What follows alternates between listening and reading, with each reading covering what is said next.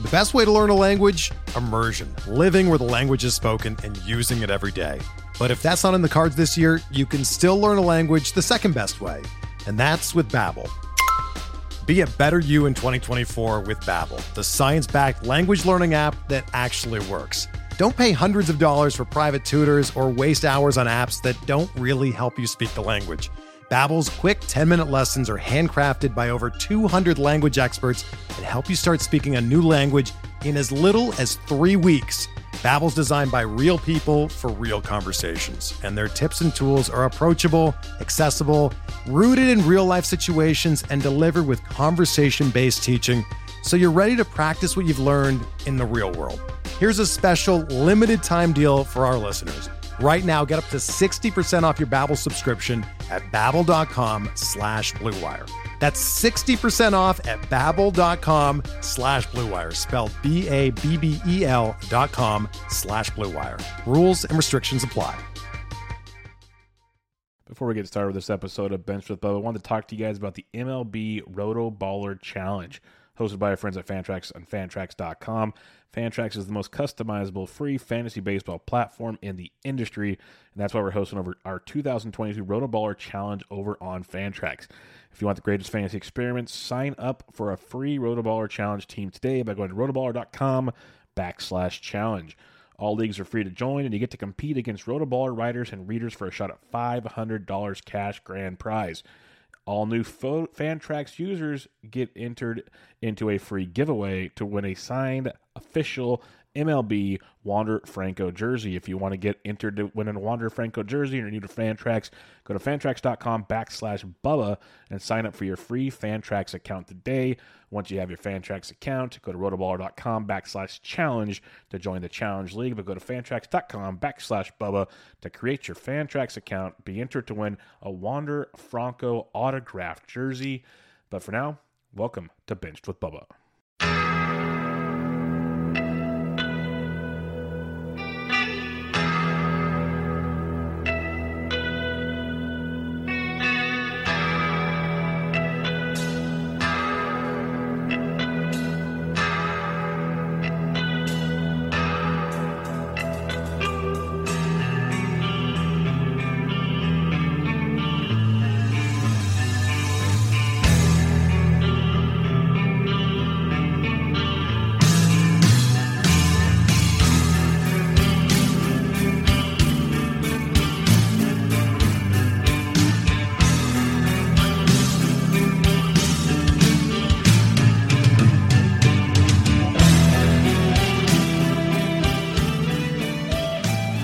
And welcome back, everybody, to another episode of Bubba on the Bat Flip, episode 116. We've finished with hitters, and we're heading to the mound, doing our starting pitching previews for the 2022 fantasy baseball season. Like outfield, it'll come in 2, maybe 3 episodes. We'll see how long the lockout goes. We might extend things, but for now, we're going to try to get through 35 pitchers today. We'll see. Maybe it's 20, maybe it's 30. We'll see. But we'll see how that goes. I'm on Twitter at BDentric, and my co-host is always on Twitter at BatFlipCrazy. Toby, how we doing, man? Bubba, nothing fills me with more joy outside of joining you every Tuesday night for a podcast than going into our pitching preview. I mean, I actually don't believe that hitters should be a part of fantasy baseball. I think we should only draft pitchers. And I think that would be great. That is the world I want to live in. It's not the world that exists right now, but I'm doing everything possible with the little power that I have to make that happen. Perfect. You're doing well with that because you've established quite the brand for yourself. You know, some say people have been doing it long before you, but you are the one that made it a thing and termed it the Pocket Aces. So it's great, and this is kind of your episode because I honestly laugh every time someone says, "So what's your strategy with starting pitchers early in drafts?" I'm like, "You're a new listener, aren't you? You definitely are a new listener because Toby's known for a few things. So let's just get right into it. What's your strategy this season, Toby, with starting pitching?" Oh man, we are just hopping right into it. I did want to give a little kudos. I guess I did come up with Pocket Aces, but Ryan Bloomfield was I posted about this, but also I just wanted to give a shout out to @PeepMySlashline, who has been listening to the podcast for a very, very long time, an always supporter. He actually, before Ryan Bloomfield posted the Pocket Aces picture, he actually did it back in November of 2019. So I want to give a shout out to Dynasty Junkie @PeepMySlashline for also giving me the idea to do that. So what is my, sorry, I just had to do a little bit of housekeeping. Fine. That's good housekeeping. So with the strategy, I think for this year, I think like previous years, it's going to be heavy pitching early on. I think the general idea with doing pitching early on, and I did a little bit of a spiel at Baseball HQ. We did a little debate. It was me versus Blair from Razzball, who's fantastic. He produces great content and he's a great follow on Twitter. I'd highly recommend following Blair. I think it's @EverywhereBlair is his Twitter handle. But we just did they did a little the pros and cons of different strategies, and we did focusing on pitching early versus not starting pitching early. And the thing for me about starting pitching early is the way that most of our leagues are set up. You have 14 hitters, you have 9 pitchers. The pitchers are inherently going to be more valuable, particularly the ones that throw a lot of innings, because you have 2 or 3 relievers in there. And so even though there's 9 pitcher slots, if you were to divide them by the number of innings that each one produces, you'd probably be around 140 to 150 innings. So those guys that throw 180, 190, 200, they can have a huge impact on the contributions of your team. Even when you factor in that they can only contribute in 4 of the 5 pitching categories, they still have a leg up. And then you also have the 2 ratio categories for pitchers that you don't have with hitters. You just have the 1 ratio category. So as a result, with hitters, you can stream and just grind out and generate a lot of things that on a per plate appearance basis, there's more of them: runs, RBI, home runs, even stolen bases, to a lesser extent, depending on who the players are. But with the pitchers, you can't. You're not going to get better by producing volume. You're not going to get better by streaming. And so that for me is why getting those elite starting pitchers early on is so important. And one of the reasons that I've found myself, most of my drafts so far have been draft champions, but I found myself more and more going heavy pitching, and not just heavy starters, but also at least getting one of those top end closers, which is something I haven't done in the past, which as a result means that I've been heavier in pitching. And I think we've seen that type of a strategy can work. The extreme that we've seen is Dalton Del Don and his strategy, where he essentially takes 6 pitchers to start off any draft. And he was able to, I believe he won at least one of his main events. He beat me in one of the main events, but it's a strategy that can work. And so I think with starting pitchers this year, what I'm really focusing on is there is a crew of starting pitchers through, and again, as we learn more, as we get spring training or as we learn more about where players are at, there's kind of that grouping that ends, I'd say probably around, maybe Walker Buehler. He would probably be the end of it for me. But the Garrett Cole, Corbin Burns, Max Scherzer, Brandon Woodruff, Zach Wheeler, in that group, and obviously DeGrom will fall in there if he's healthy. Those are the guys that I think I want to get one of those pitchers on my team. For me, that's kind of the really elite players. And I think Shane Bieber jumps into that if we see that he's healthy, if we see that the velocity's back, because the contributions have been better there.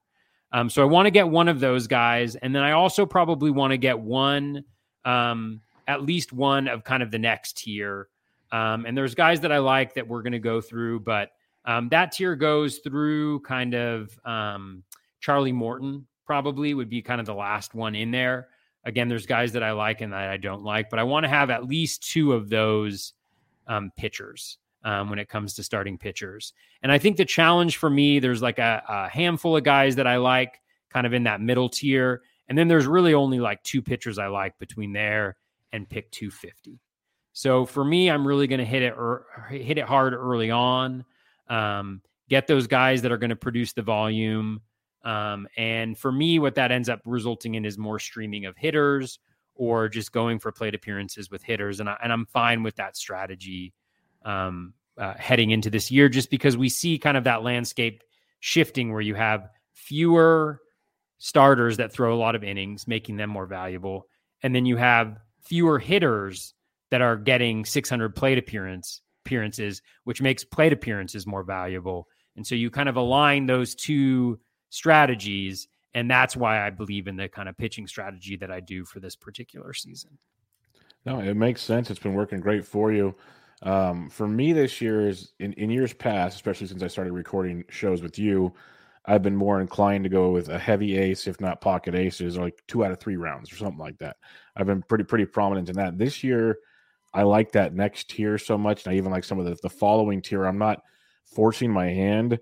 When we talk about the pitchers here in a little bit, I don't think I have anybody in 1 through 5 on any of my rosters, which does a lot right now for how many drafts I've done. But I do start to sprinkle in that 6 through 10 range.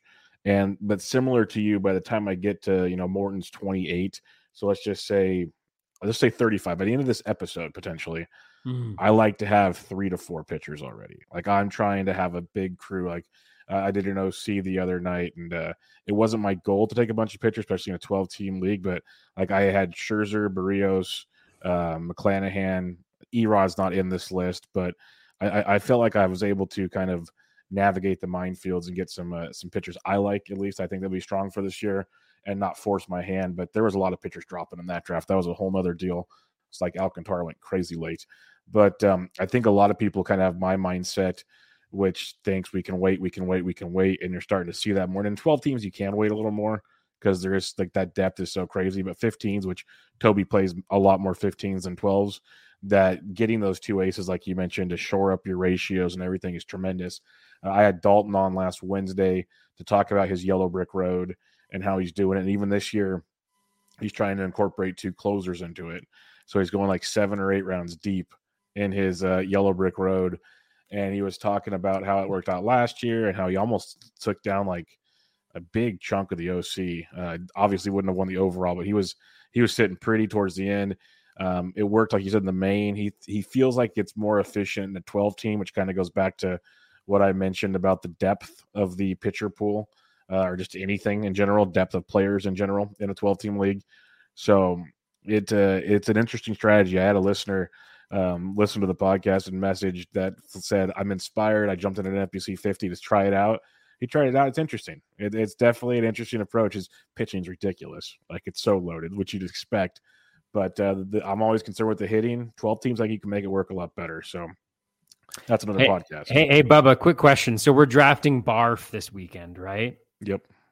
So what happens when 2 teams draft 6 starting pitchers and closers to start drafts? What, you and Dalton going just crazy? Yeah, what happens if that happens? The worst part is Dalton's like, well, you guys just take all the pitching categories and we just load up elsewhere and fight for – it'll be like Sparta for the hitters.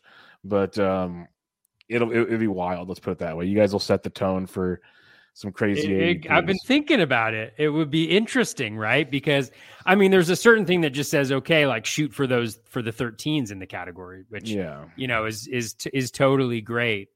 But I was just thinking like it would be really interesting because I've been in drafts with Dalton before and it's not fun. Well, for someone with your strategy, it's like really bad. At least with me, where I feel like, okay, well, I don't want like have to leave with pocket aces. Where I know you don't have to, but you're like, I can already picture you while the draft's going on, like not feeling happy as things are taking, like pivoting off of this and that and the other. Because like you have, I'm not saying it's scripted, but you kind of have like your first 5 or 6 rounds in your head kind of scripted. I've like just by talking with you, and then you pivot a lot as it goes from there. But you kind of want that start somewhere in that range, and Dalton messes with that for sure in a big way. So the only thing I'd say is Dalton will do his thing. If a second person, I say yourself, tries to do it, I think just everyone's just going to go pitcher crazy because you got Eno in the room, Mason's, so maybe he'll bob and weave to be different. But I know I'd start to be aggressive just because I wouldn't want – like I like some of that later pitching, but as much as I love Erod, he can't be my ace. Like that's just simple. My number 2 I could live with. I prefer number 3. Like he's my number 4 in that other league. That's awesome to me. But he can't be my 1. Let's put it that way. And that's where it gets tough because the whole point of doing those pocket aces or the Yellow Brick Road, as you mentioned, it's to build such stability in those ratios that you don't have to worry about things. And then with the Yellow Brick Road, barring, guys staying healthy all year, which is tough to do, so you ride hot in that regard. Now you don't have to spend any money on streaming. So you can focus on bats. You can pay more on bats. You can do all these things that just changes the entire season for you, which makes it quite intriguing. So I'd love to see you try it. If anything, it might offset his pattern, because just with that room we have, I don't see everybody sitting idle and letting you two both do it. Like one guy, I could see like getting away with it. Two, I don't see it happening. Oh man, and it'll be fascinating. The more I think about it, well, Dalton didn't start the Yellow Brick Road till last year, did he? Last year was the first I think year? last year, yeah. Okay, yeah, although I wasn't in other leagues with him, I don't think, before then, except for Barf. Yeah, because 2 years ago when we did Barf, he didn't do that. I know that for a fact, because that would have stood out there. Then again, that was with quality starts, and it was different. Then we're now going to be on the NFBC platform this year, so that'll be different. But, yeah, so we'll see. It'll be fun to see how he did mention on the podcast that he was thinking about doing just one draft. So maybe this is the one where he goes like 12 hitters first and then takes all dart pitchers later, which I don't think is a great idea, because your ratio, like, there's way too much volatility there, but it could be interesting. I'll say that much. Yeah, for sure. All right, enough of that. Let's get into some ADP here. And I don't know if you noticed on the outline, I mixed it up because we are kind of getting more data and drafts. I went to online drafts now instead of DCs. So at least people are kind of having to think with fab instances here. So I dated it back to 222. It gives us 8 drafts in that time. That'll be the ADP we're using this go round. So the top pitcher off the board is Garrett Cole, followed by Shohei Ohtani, Corbin Burns, Jacob deGrom, and Walker Buehler. Cole is ADP around 6, Ohtani 10, Burns 10. They have the same ADP, actually. deGrom about 18, and Buehler 19. So what are you doing in this range? Like I said, I like guys here. I just don't have a lot of shares of guys here. And I put Ohtani here because we didn't do a utility podcast. I could see an argument for leaving him out of this. Yeah. I don't think in most leagues, I mean, there are leagues where he will be drafted as a pitcher only. So if that's the case, I don't think he's in this range just because he doesn't have the same volume that these guys have. I mean, for me in this range, like I really want to get Cole or Burns. For me, I think they're kind of head and shoulders for me above the rest. I'm not sure whether we're going to have a shortened season or not. Obviously, the shorter the season, I think the higher Burns moves up in comparison to Cole, but I have Cole as my one. He's just been consistently great. I think, people may be a little bit more hesitant this year to go after him because he struggled a little bit down the stretch. But even when you look at that, he didn't struggle skills-wise. It was just with some of the results that were taking place. And because of that, like, I'm totally fine getting him. The skills were still really strong. He was also coming back from injury, and he never really looked right, the same guy after returning from that injury. And so, for me, it's Cole number 1, and then Burns number 2. And then from that point in time, I mean, deGrom is the number 1 pitcher if he's healthy and he looks great in spring training. Like if he's in spring training, he has a normal spring training, and and the velo is still there. Like there's no velo concerns. He's 1-1 for me. I mean, honestly, like I'll take him with the first pick in a draft. And so, there's kind of that. And I think it's tough to really talk about deGrom at all because, I mean, he's just the best inning per inning pitcher. With Buehler, and do you want me to get to Scherzer yet, or should I just wait since Ohtani's No, leave him. Wait. Did they change overnight on me again? No, Scherzer's 6, so just top 5. Yeah. So, and then with Buehler, I haven't gotten Buehler. I mean, I don't think that projections do a good job with Buehler. He's always outperformed his projections. He's always had a very low BABIP. I think it has to do with the velocity. There are guys who are just elite velocity guys. We see something similar with Sandy Alcantara, where because of that, and is it a sinker that Buehler throws? I'm pretty sure. I haven't looked, but let me just check really quickly. I think he was a sinker guy. Yeah. He used to be. Let's see. No, it's mostly 4-seam guy. So it's the bad 4-seam fastball, but it's effective. A bad, effective 4-seam fastball. Yeah. Well, a lot of those high velo guys, they just don't give up the same quality of contact. The same quality of contact. And he's been able to do that. And so I'm not too concerned about that. I just think that from a skills perspective, I'm very much a skills drafter. So, if you go to league leaders and you search by K- walk rate, you search by swinging strike rate, you search by in-zone contact rate, those are the guys that are generally going to be the best pitchers in the league, with some exceptions. And those are the guys that I like to target later on in drafts as well. So I'm a skills drafter. Buehler doesn't necessarily have that going for him. He really dipped in the second half in terms of skills and K rate and pretty much everything. Once they got rid of the sticky stuff, I don't know if it's the sticky stuff or not, or just regression, right?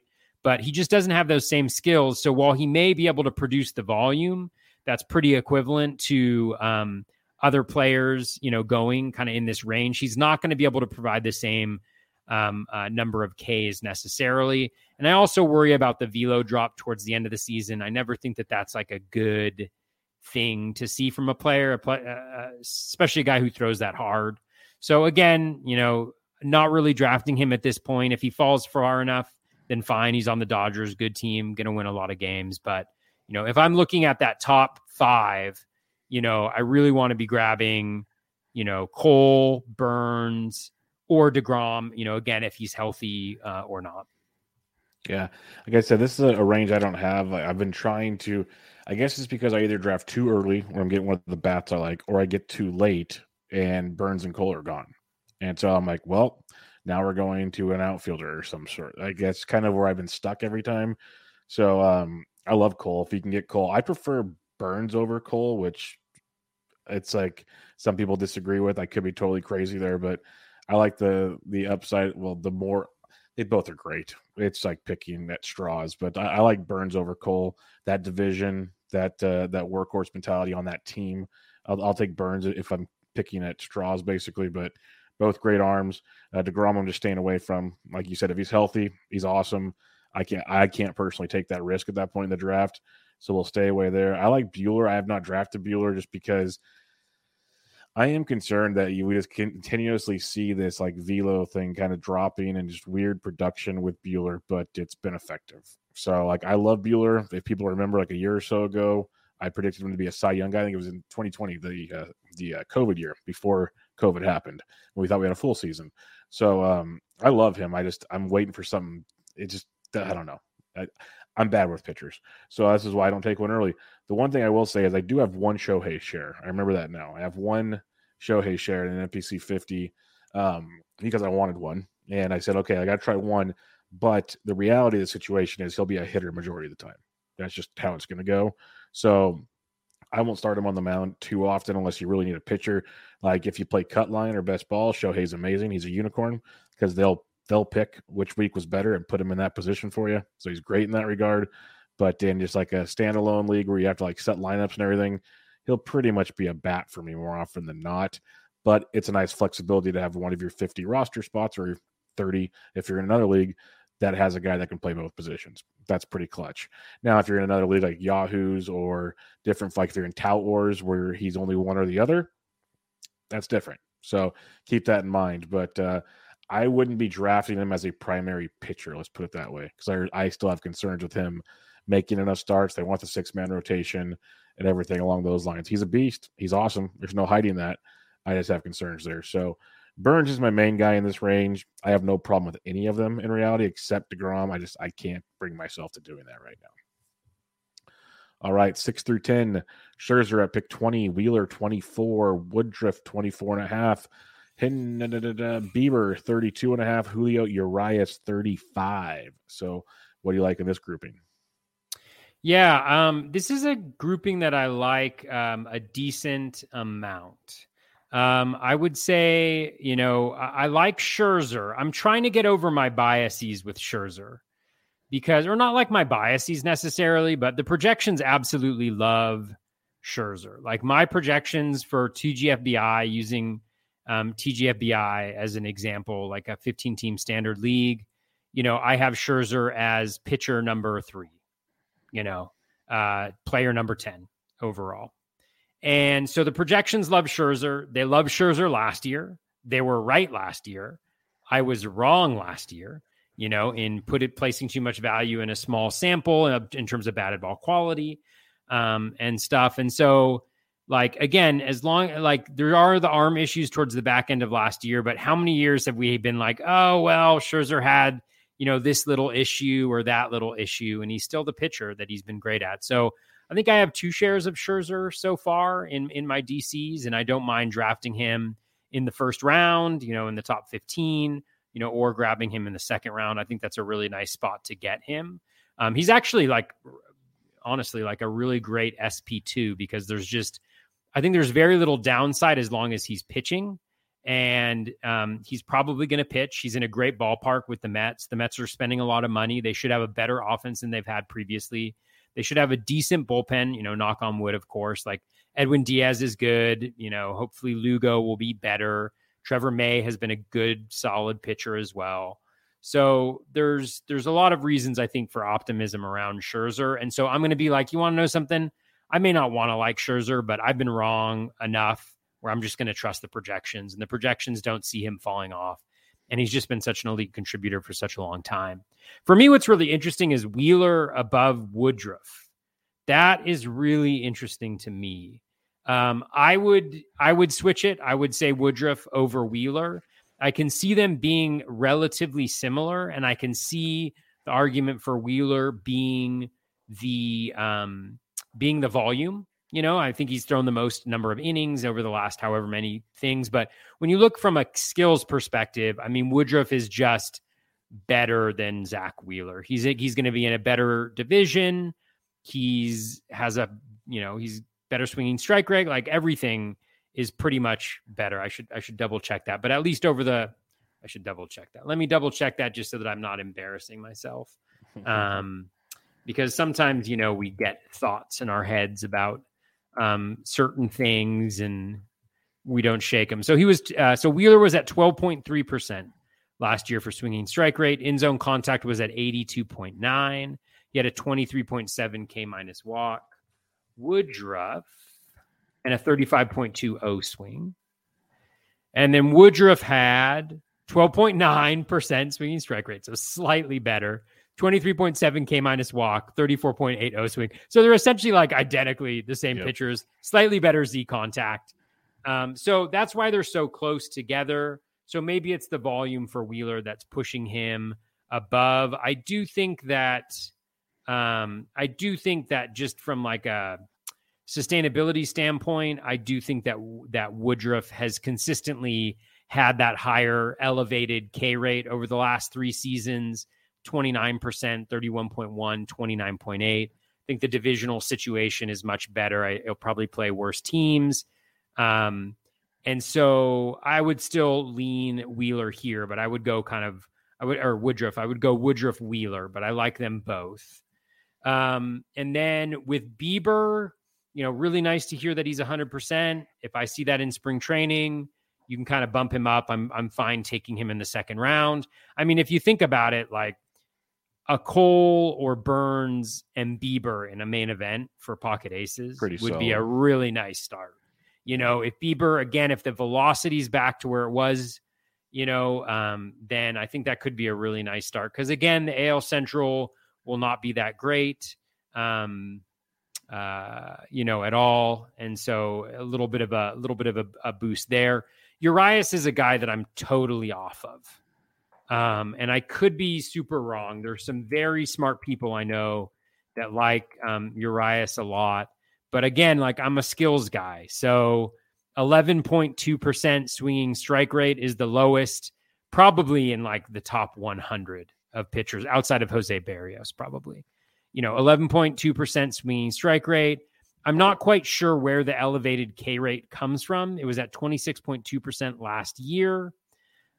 Even though his swinging strike rate was actually down last year from 11.7 to 11.2, and his CSW isn't special either. It was 29.7.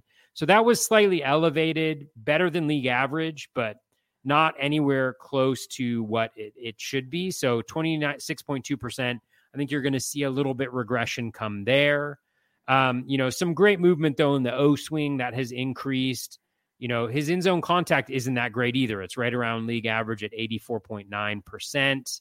And I think when you look at him over the shorter period of time, I'll double check. I think he's also going down there a little bit. So, again, you have the suppressed BABIP, which isn't anything new for him, but I just don't necessarily see the Ks being there.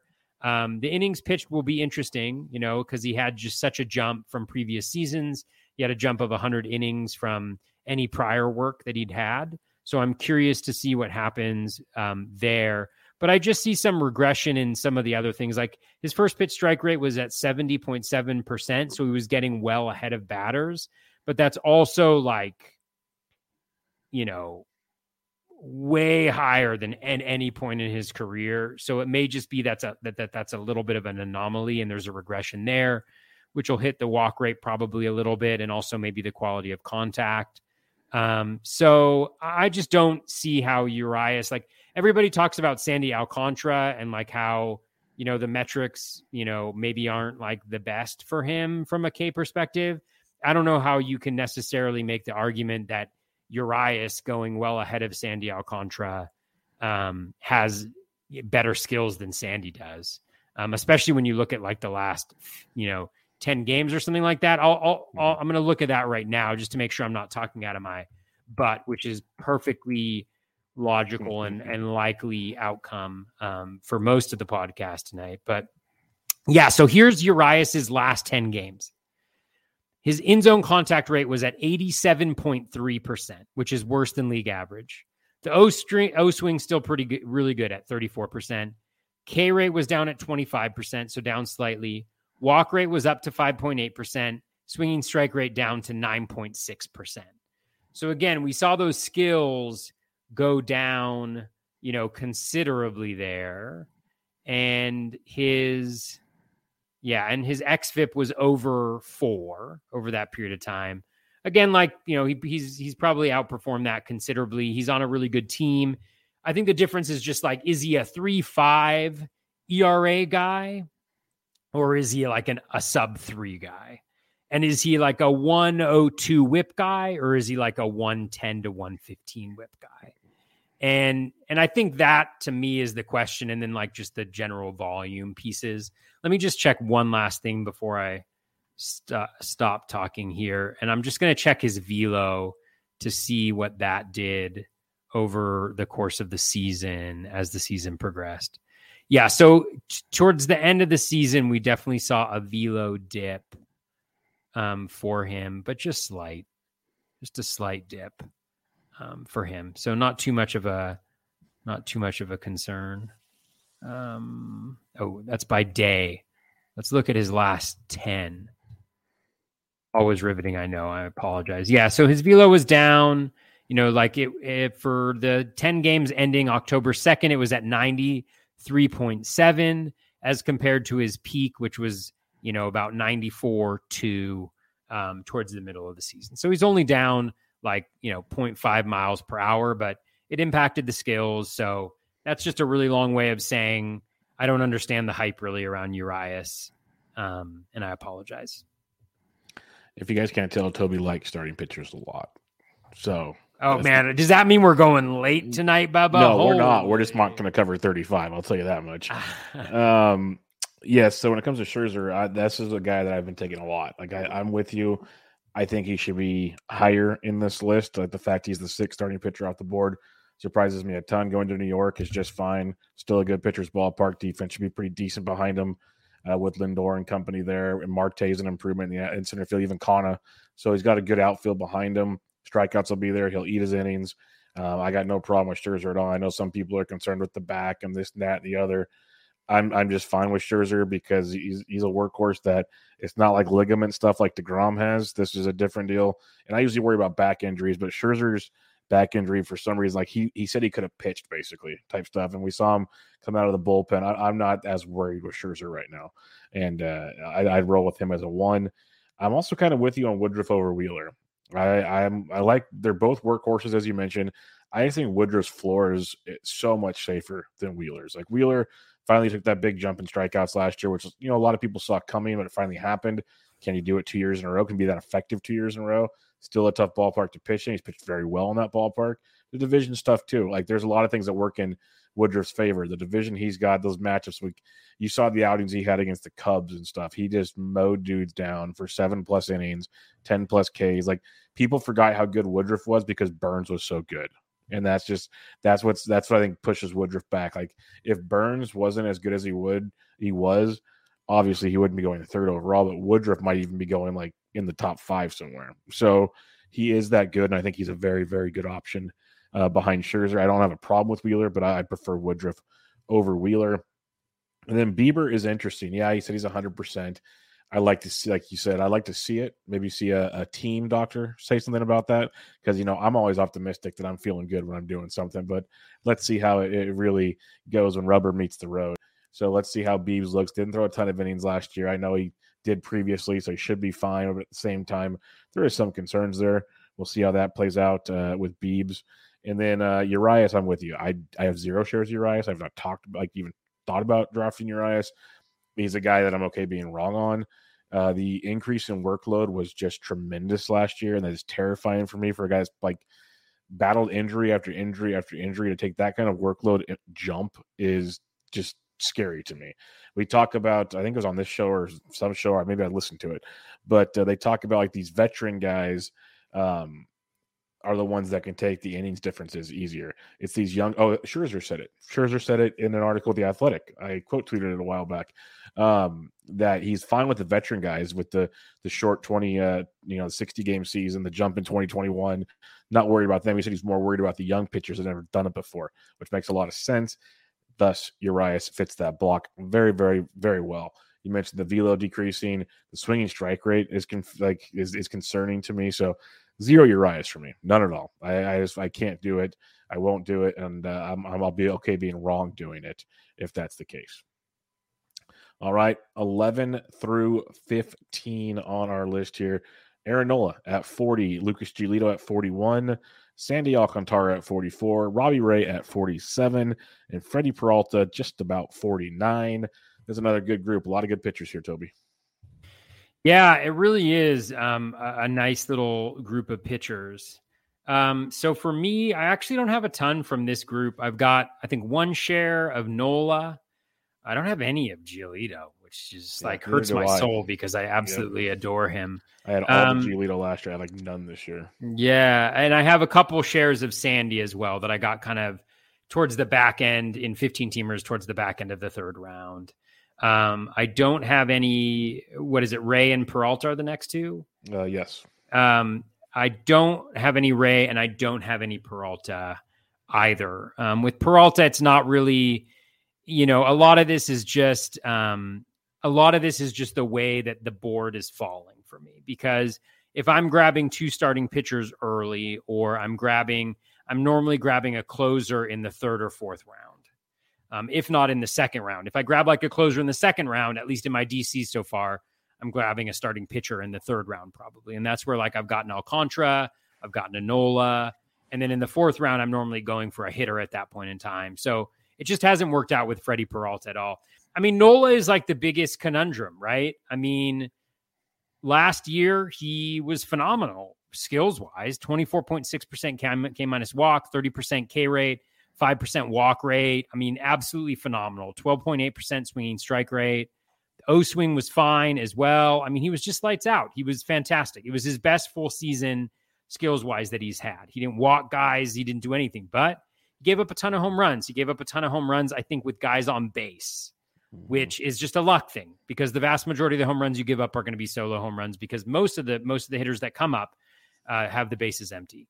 He had a strand rate that was his left on base rate last year. Yeah, his strand rate is super low. It's 66.8%. His career BABIP, he is 294 after having a 308 this year, right? His whip was still 113, even though his ERA was 463. He still had 223 strikeouts. So the guy is really, really good. I think the only concerning thing for me, I mean, I think he's great. He's phenomenal. I've drafted him. I have no problem with him. If he's your SP1, I think that's fine.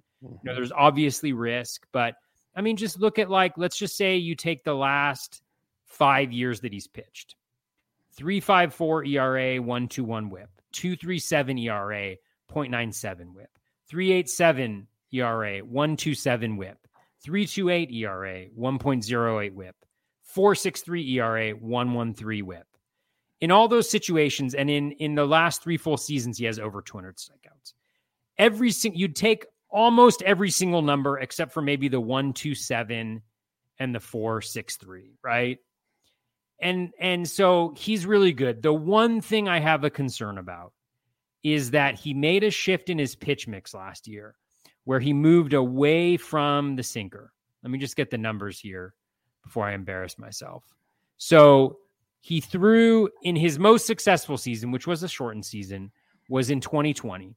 He threw the four-seam fastball 25%, and he threw the sinker 21%. Last year, he threw the four-seamer 36.7%, and he threw the sinker 15%. And then he also cut back on the changeup usage as well. And I think the challenge there, if I'm going to look at his pitch splits, and I'm sorry, I'll try not to go this deep on everybody. I'm sorry, guys. If you look at like the batted ball profile of his pitches, the four-seamer gives up a 53% fly ball rate and a 24% ground ball rate. The sinker has a 43.1% ground ball rate and a 27.8%. So essentially you have like almost a flip-flop in terms of ground ball to air ball, including line drives, between the four-seam and the sinker, which exponentially increases the number of fly balls that he's giving up. And he's not in a great park, and he doesn't have an overwhelming four-seamer. So I'm not sure why he's doing that. And then when we look at the changeup has a 55.7% ground ball rate and a 16% fly ball rate. So why are you going away from the changeup? Why are you throwing that less? Why are you throwing the four-seamer more? There's honestly not a huge difference. Like, what is the swinging strike rate difference that we've got there? Like, it's 9.2%, which sucks. I mean, it's not that good. It's not horrible. And then it's 5.6% on the sinker. But instead of throwing the four-seamer more, if you don't want to throw the sinker more, throw the changeup more, right? Throw the curveball more. You have these two pitches that work on both-handed batters. Do that. So I don't know why, and we can't predict that that's going to change, but I want to see that change for Nola. And if he does, I think he's an absolutely elite pitcher, and he probably still is anyway. With Giolito, I like Giolito. If you look at him, he had a minor faltering post-sticky stuff, but he really regained it. He's in a great division, and he's on the White Sox, right? Like, he's going to be going up the most against the Twins, the Tigers, the Royals, and the Guardians. And the Guardians have gotten worse. You know, the Royals are about the same. The Tigers have gotten a little bit better, but also like they've gotten a little bit better by getting Javi Baez, which, you know, yeah, he might hit a home run, but be nice. I mean, whatever. And they're probably likely to get a little bit better, but they're not a good team. And then the Twins are not a great team either, right? I don't think they're hitting wise are going to be a fantastic team. And so you've got to like just his situation as well. So I don't mind Giolito. I just haven't gotten him because I like Nola more. And if I'm grabbing a starting pitcher here, it's honestly probably Nola. After that, I like Sandy. I want to love Sandy. I want to love Sandy more. And in order to do that, I'm not going to focus on any of the negative stuff that all these haters are putting out there about Sandy. You know, he has always outperformed his metrics. He suppresses BABIP because he's throwing like the bejesus out of the ball. He suppresses home runs. So he does all those things that you love from a batted ball quality perspective. He had an 18% K- walk rate, which is fine. His swinging strike rate was actually better than Zach Wheeler. It was better than Woodruff. His O-swing was better than Woodruff. His O-swing was better than Wheeler. So he doesn't walk guys. He strikes him out at a decent clip.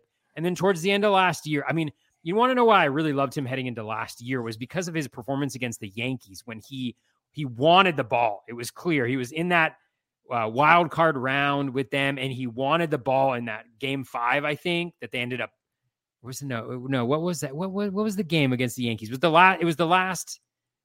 No, it couldn't have been in the playoffs. What was it? It was what was it? It was, I think it was the Yankees in that last series where it's like they needed to win out essentially to go to the playoffs to make that final playoff spot. And he wanted the ball, and he was just a big game pitcher.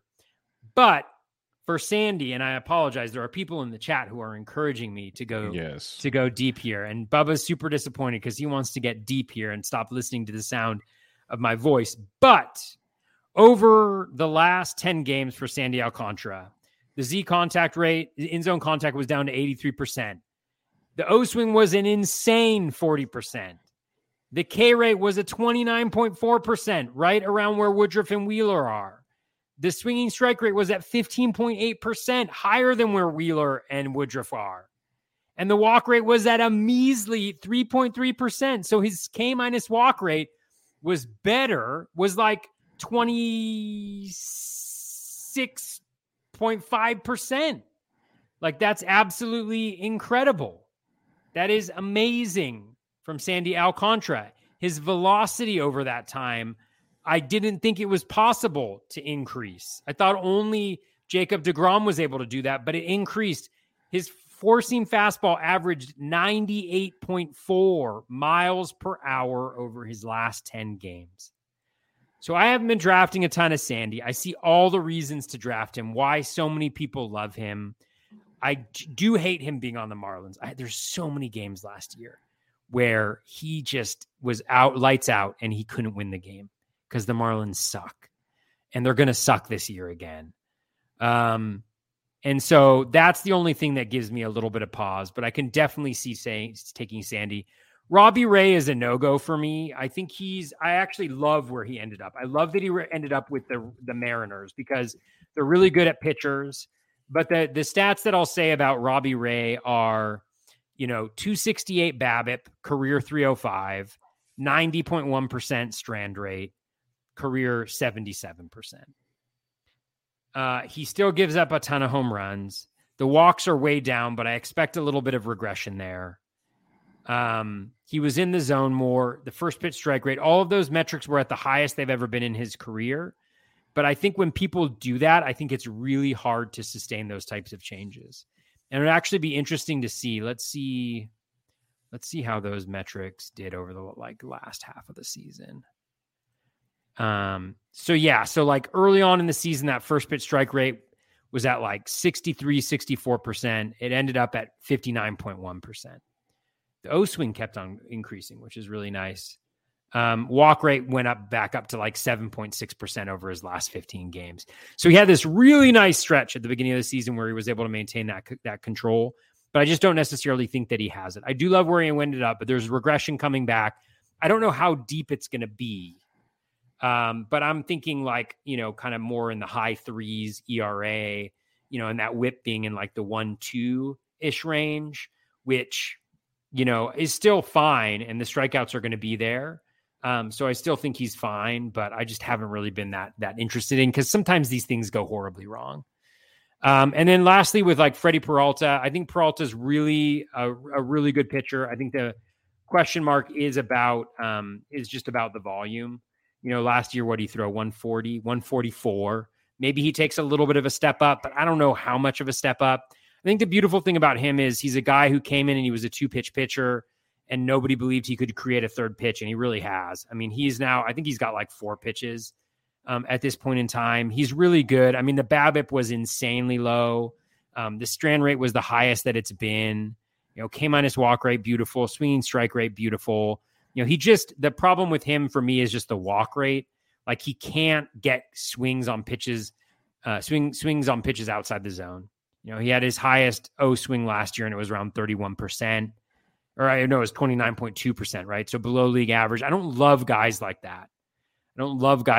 Because I think you can see the walk rate really blowed up. And then if batted ball luck goes the wrong way, then it goes bad. But I still like Peralta. I think he's fine. I probably won't have a ton of him though.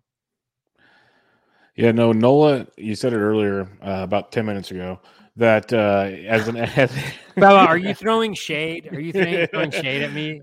As an SP1, I like him quite a bit. I have him a lot of places. I got him in Tout. I got him in a couple other leagues. So I'm a fan of him. 180 pitch or innings pitched last year. He's been over 200. in back-to-back seasons in 18 and 19. He's got pure volume when it comes to Nola. He strikes guys out like crazy. Like, and you mentioned the walk rate was one of the best of his career. Just batted to death, left on base was not a helpful thing. But you look at all the ratios and everything, and there should be a lot of positives coming out of Aaron Nola's camp. So I'm willing to go back to that well there as he's getting drafted later and later in drafts. So he's someone I have targeted quite a bit. I am confused, like we said earlier, about Lucas Giolito. Like how I have 0 Lucas Giolito is beyond me, but I guess it's like I just grab Nola or I move on type deal. So I have no Giolito, unfortunately. Yes, Justin loves the solo pause with Toby as well. But and Nick gave you your stats for Alcantara, by the way. September 14th versus the Mets. But so Gio I had none of, unfortunately. But hopefully that can change. Maybe it'll change on Saturday. Justin, write that down. Gio, Saturday. But Sandy is a fun one because I love Sandy. You nailed it. The pitch mix changes they made. I remember at First Pitch Arizona, I actually was sitting with Nick and Sporer talking about like the pitch mix changes, the velocity changes, looking at the rolling graphs and how things were pretty cool with Sandy and how things worked. And if he can continue to do it, it's great. Like we went into last season loving Sandy because he's got the volume. Like he's a 200 inning pitch guy.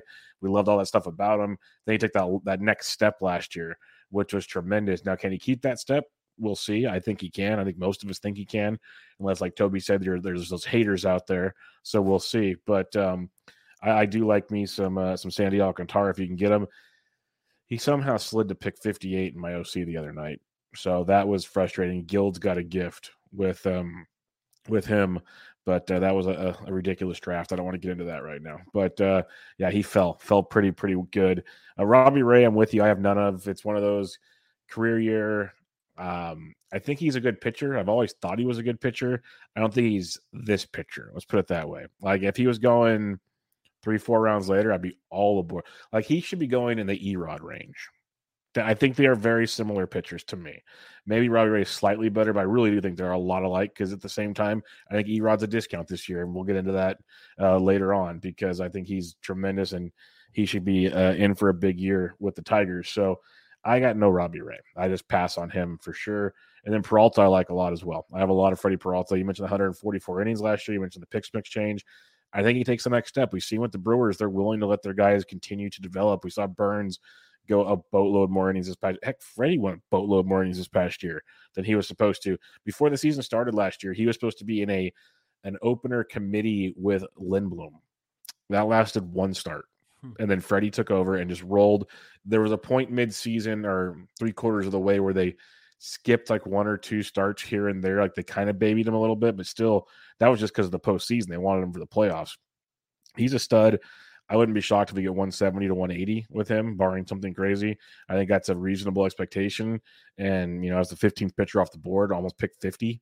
That's pretty darn solid as your SP2 or whatnot. I think there's a lot to like here. Like we saw, Woodruff took the next step a couple of years ago. Burns took it this past year.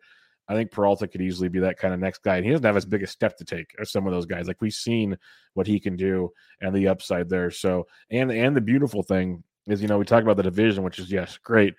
But the thing with Peralta, Woodruff is the one. Burns could be the one. They can decide that. But those are your 1s and 2s. So now Peralta's facing the third man in most rotations. He's not even facing the ace, but he's got close to ace type stuff, or I guarantee you closer to ace type stuff than most third pitchers in rotations. So there's a lot to like there with Peralta. I'm a big fan of him, and I got him in a lot of places with Nola. So those are my main 2 guys in this range. But yeah, the Sandy hate needs to stop. I'm with you there. That is crazy talk that people are hating on Sandy Alcantara. The dude is freaking awesome. So pretty crazy stuff there. All right.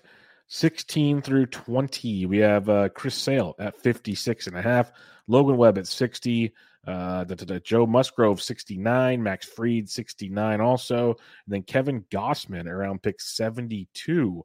Anybody here? So I do like some of them. So for me, Chris Sale, I feel like he's appropriately at his ADP. It's pretty appropriate. The thing for Sale for me that is challenging, obviously he's coming off of his injury last year. He was okay during the regular season, in the short period of time that he pitched. But what's a little bit concerning to me is just the quality of contact that he's given up. And again, I don't want to fall into the same like Max Scherzer trap here, but last year he had that 358 BABIP, 309 in 2019. So over the last 2 full seasons, he's got that elevated BABIP, and he's also developed home run issues. 147 home runs per 9 in 2019, again, bouncy fun ball, but then 1.27 last year. The K- walk rate was still solid. The swinging strike rate was down. And when I look at projections, because I oftentimes will look at projections just as kind of like a fail safe, because for like Scherzer, it's like, the projections still love him. So they must see something in what's going on underneath. Whereas with Chris Sale, it's like if he they have dropped him down. I mean, he's 53rd player overall, so right around where he's going in terms of his ADP, or at least when I had it on my spreadsheet. So he seems fine with where he's going. I think kind of a little bit of boom bust, but we know what the upside is for sure. Logan Webb is really interesting to me. Super high ground ball rate, 61%, but still able to get a high swinging strike rate, and a swinging strike rate that improved dramatically as the season progressed and just continued to improve. I mean, if there was anything, like you look at his rolling average graphs and literally it's like just continuous improvement throughout the year. The one thing that I do give a little bit of pause on is that when he released his starting pitchers, Jeff Zimmerman had worked on kind of by hand looking at what the injury related risk was for different pitchers. And Webb actually rated out, I think, highest among the starting pitchers going high on, just because of, I think, consistent shoulder issues.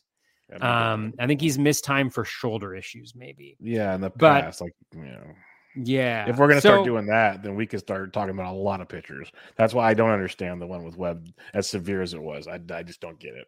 Yeah. So, but again, I think he's really, really good. Maybe a little bit less of a swing of a K upside, but still really strong. Really strong. Musgrove, I'm actually not that into. I just, I don't know. I feel like with Musgrove, the swinging strike rate, 12.7%. I mean, it's all fine, but he got really lucky on BABIP, 266. He had the highest strand rate he's had. There just seemed to be some luck. And then, am I making things up here on the back end? I feel like he wasn't super good. He had a stretch there where it was rough. I think it was velocity or whatever. He was kind of smoke and mirrors in it towards the end, it felt like. Yeah, let's see. So I remember that from DFS very clearly. So yeah, after the strong start to the season, the numbers kind of went down a little bit. They were fine towards the end, 25.6% K. The walk rate was elevated a little bit. Swinging strike rate right around 12.5%. O swing down a little bit. I think the velocity actually did end up, I thought it went down, but I think it actually might have gone up a little bit, which may be why the systems like him. Yeah, it went up. It went down kind of 3/4 of the way through the season, down to 92.7 on average, but then it went all the way up to 93.7. So maybe that's what they're seeing a little bit with it. But there's nothing that necessarily wows me with Musgrove, and he's going so early, in that 70s range. I just much rather be going after some of the hitters that are available in this range. So I really just haven't been getting him at all. One guy, Gausman, you said next, or Fried Gausman? Fried then Gausman. Yeah. Fried, I like. I do not have any of him again because I'm generally targeting the hitters in this range of the draft. I like Fried a decent amount. I think he's super solid and consistent, and he improved in the second half of last year, which was really nice. He's on a really good team. I think if I had to choose between Musgrove and Fried at this point, I would probably go with Fried just because I think he's really solid. But maybe I'm not smart for thinking that. I don't know. Maybe I am. Maybe the K rate's too low on Freeze. I don't know. I just think of Fried as like being really solid and a guy who, on a good team, and he should be fine.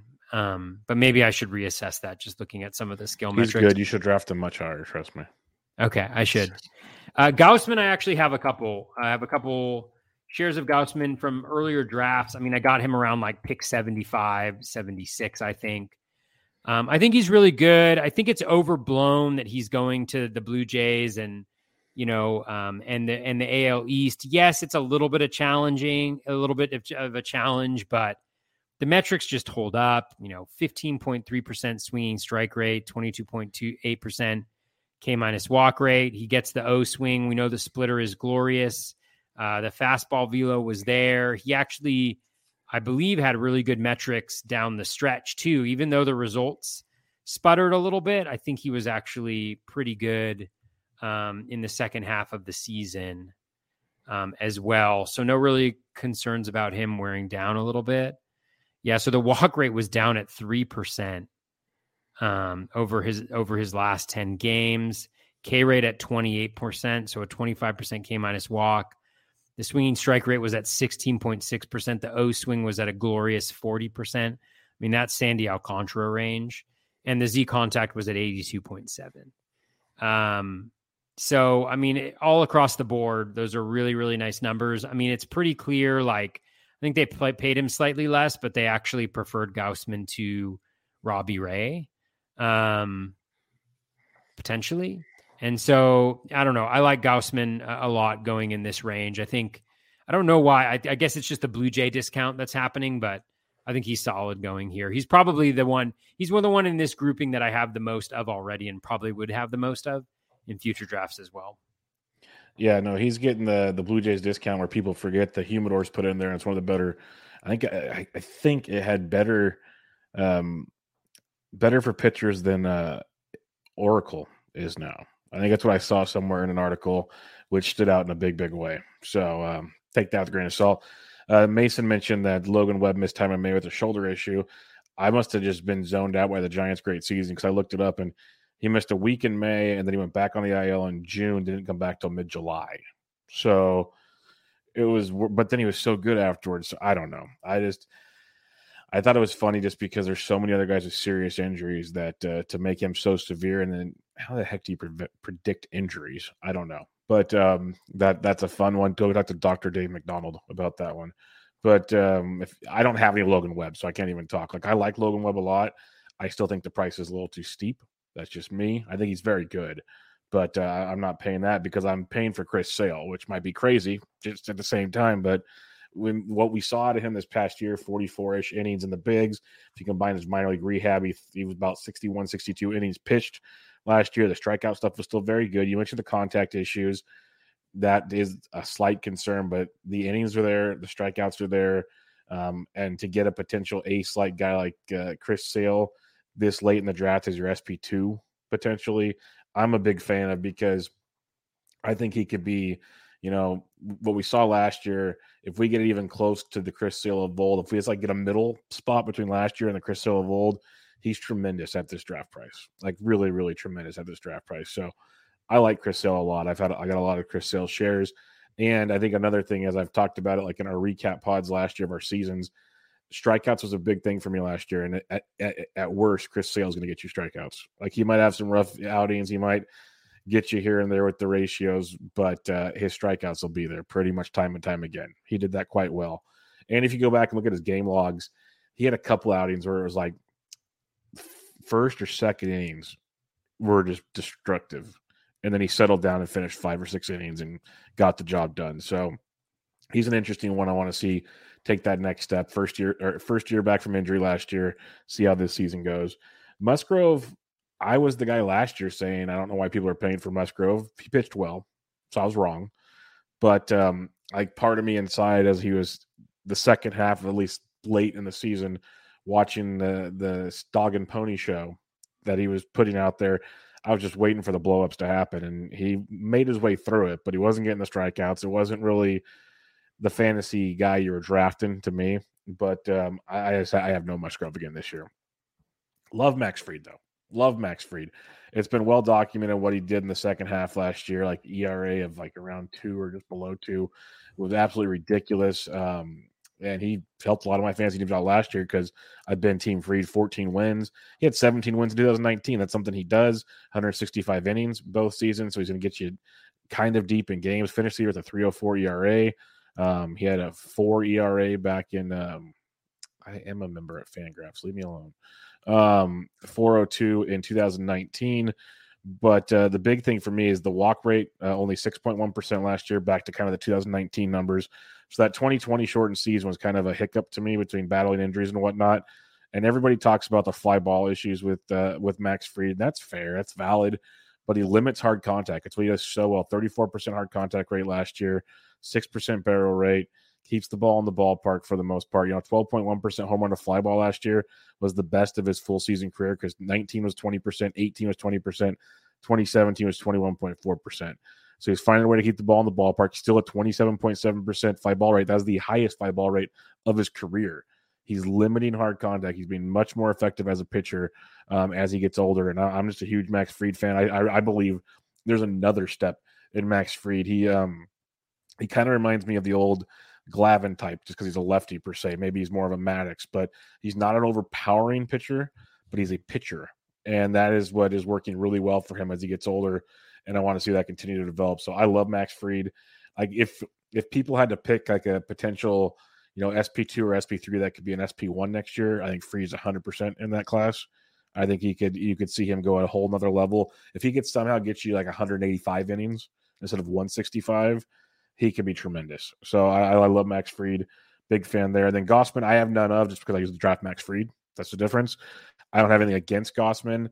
I'm a little hesitant just going to pitch in the NL or the AL East in general. I'm not as hesitant about the ballpark, just those lineups he's going to have to face and just the grueling nature of it. And he's done it before with the Orioles. We saw how that went.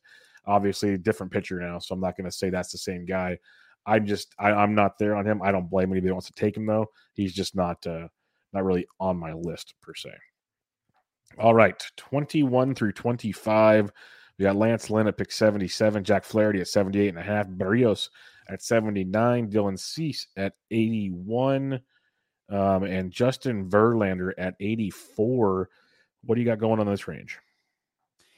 Yeah. So with Lynn, I don't really have him. I'm a little concerned about the dip in velocity. He's kind of been on a downward trajectory velocity-wise for a significant period of time. And there's also a little bit of a walk concern with him, although that did actually improve as the season progressed last year. But I just don't know. It's probably foolish, but I'm not really in on Lance Lynn this year. Again, if in spring training, and I can't emphasize this enough, actually, like pay attention. Velocity in spring training matters. Like literally last year, I got Robbie Ray in a couple drafts. I got Sean Manaea in a number of drafts, all because they had increased velo in spring. And that translated over to the season and it played out well. So definitely pay attention to velocity there. He did have a little bit of an uptick in velocity towards the end, but just it doesn't sit right, that like drop in velocity and kind of the injury issues that he had towards the back end of last year. So I haven't really been in on him. Flaherty, I actually have just totally ignored, which I maybe shouldn't. I mean, he was fine last year. He's shown an ability to suppress BABIP. The K- walk rate isn't great. Swinging strike rate isn't great. The O swing isn't great. In zone contact is fine. So I don't know. There's just not enough consistency here for me. That's why I've kind of ignored him, honestly. He hasn't been playing enough over the last few years, and there's enough comparable players in this range for me to be going after him. Like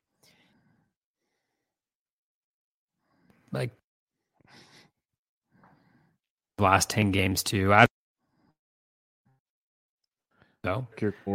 a pro on Twitter. Check your cord, Toby. Check my cord. You're going in and out right now. Is that better? Yeah. It is. Okay.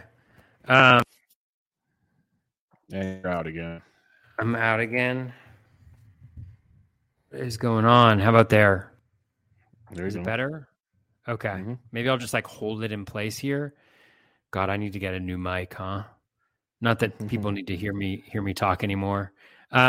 So Barrios, I'm a little concerned about Barrios just because the skills diminished last year and some of the K rate went up. We talked about this extensively on our review pod, but the K rate went up despite a lot of the metrics that we would usually use to kind of gauge K rate going down. So he had the highest K rate of his career despite having the lowest swinging strike rate that he's had since 2017.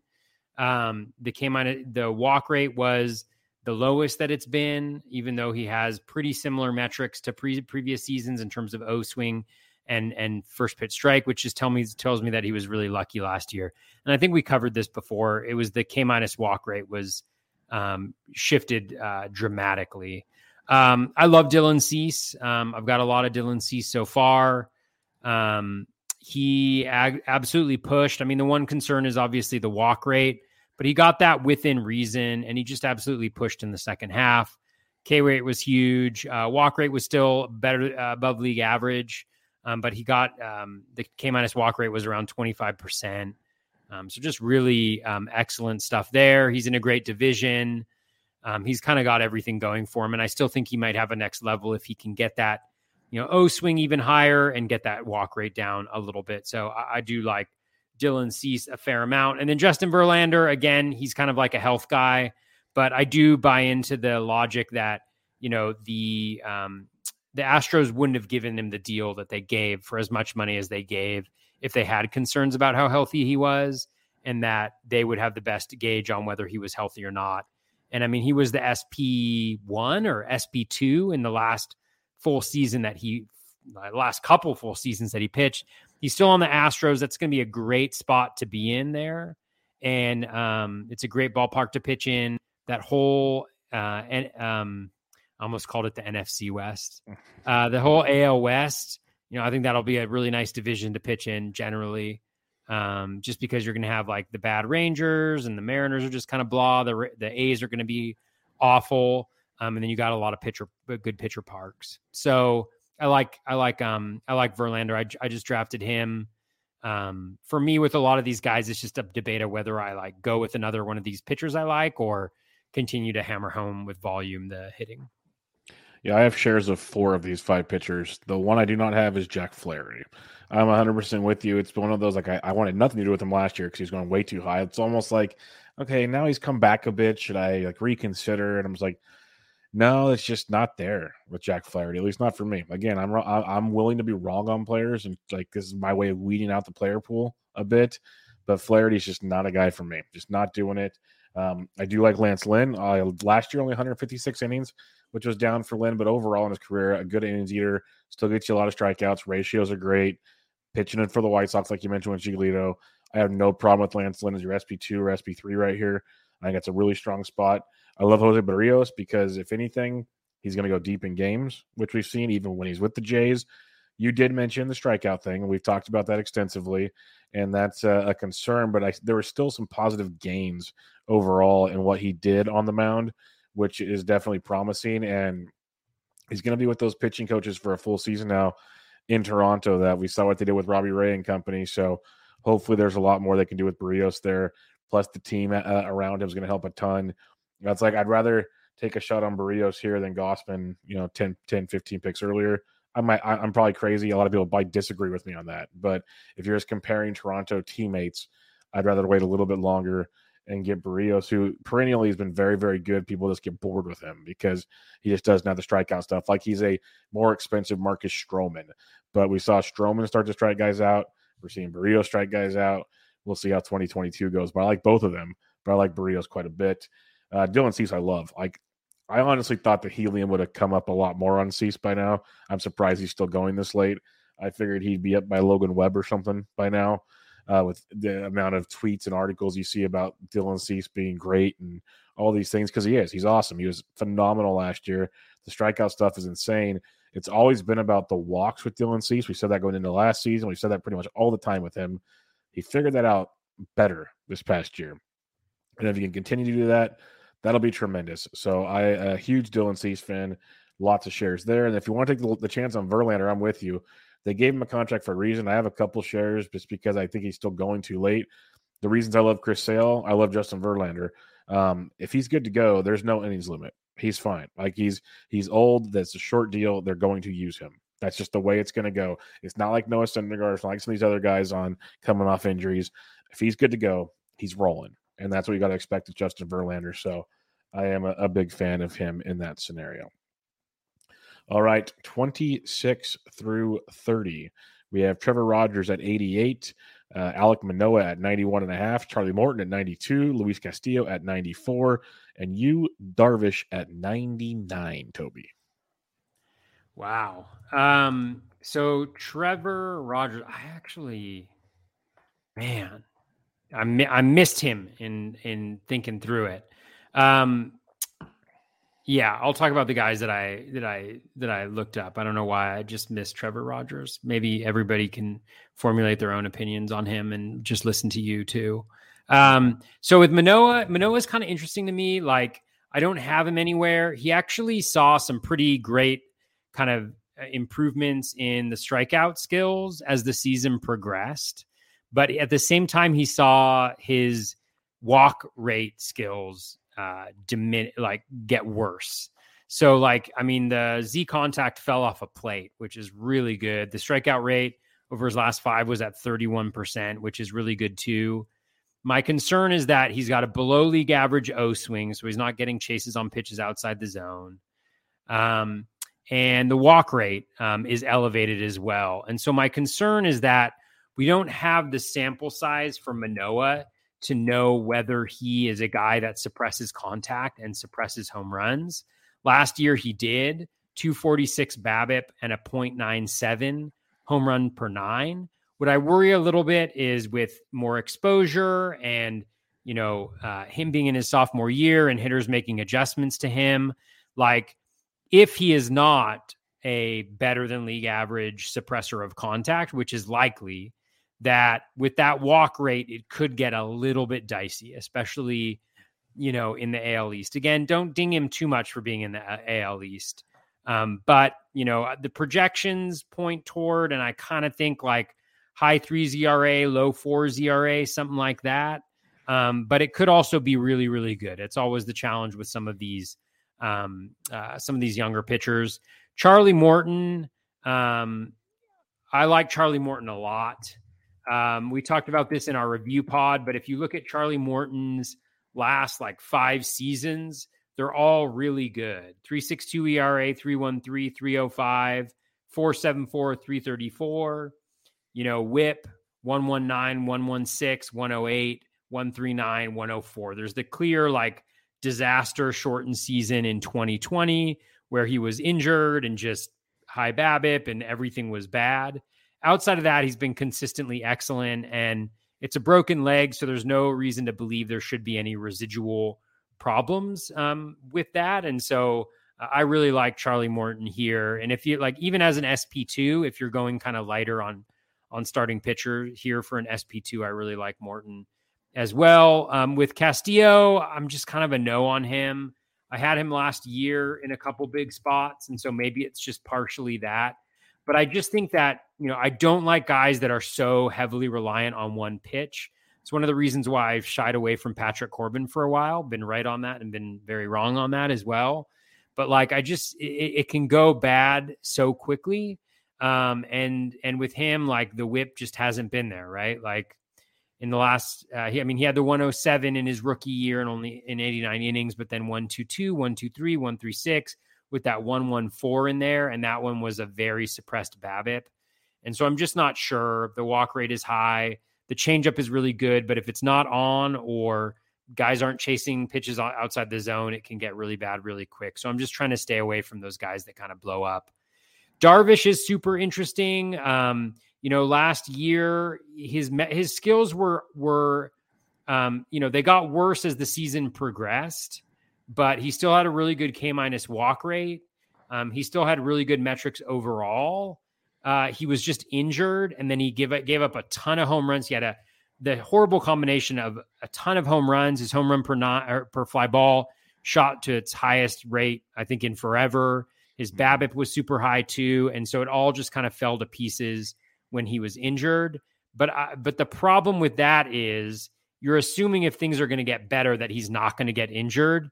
And honestly, like the story of his career is being injured, on a fairly consistent basis.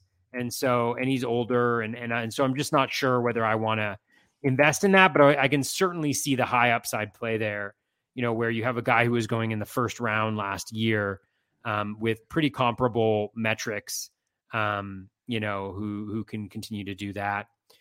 So Trevor Rogers, just really quickly, everything looks really good from just an everything perspective. The walk rate is a little elevated, a little higher than I'd like it to be, falling behind hitters, but he can compensate with a really nice in-zone contact. The swinging strike rate is really nice as well.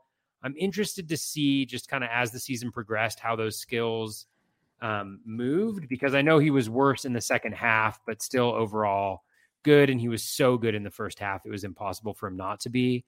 Yeah. So this is like maybe the in-zone contact rate continued to grow over his last 10. So it's up at 84.2.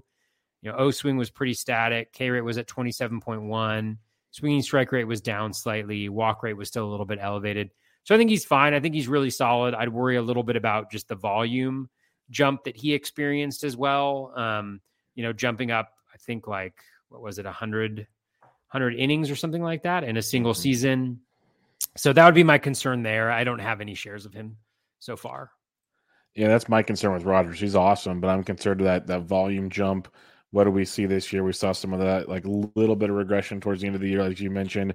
He's probably going to be just fine. And the Marlins have a slew of starting pitching options that they have to give them some time to rest or whatnot, or maybe they just trade him, because that's what the Marlins are doing.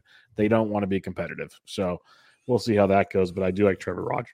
I'm with you. I just don't have any shares. I have none of him, because we just talked about that last group of 5, where I have 4 of the 5.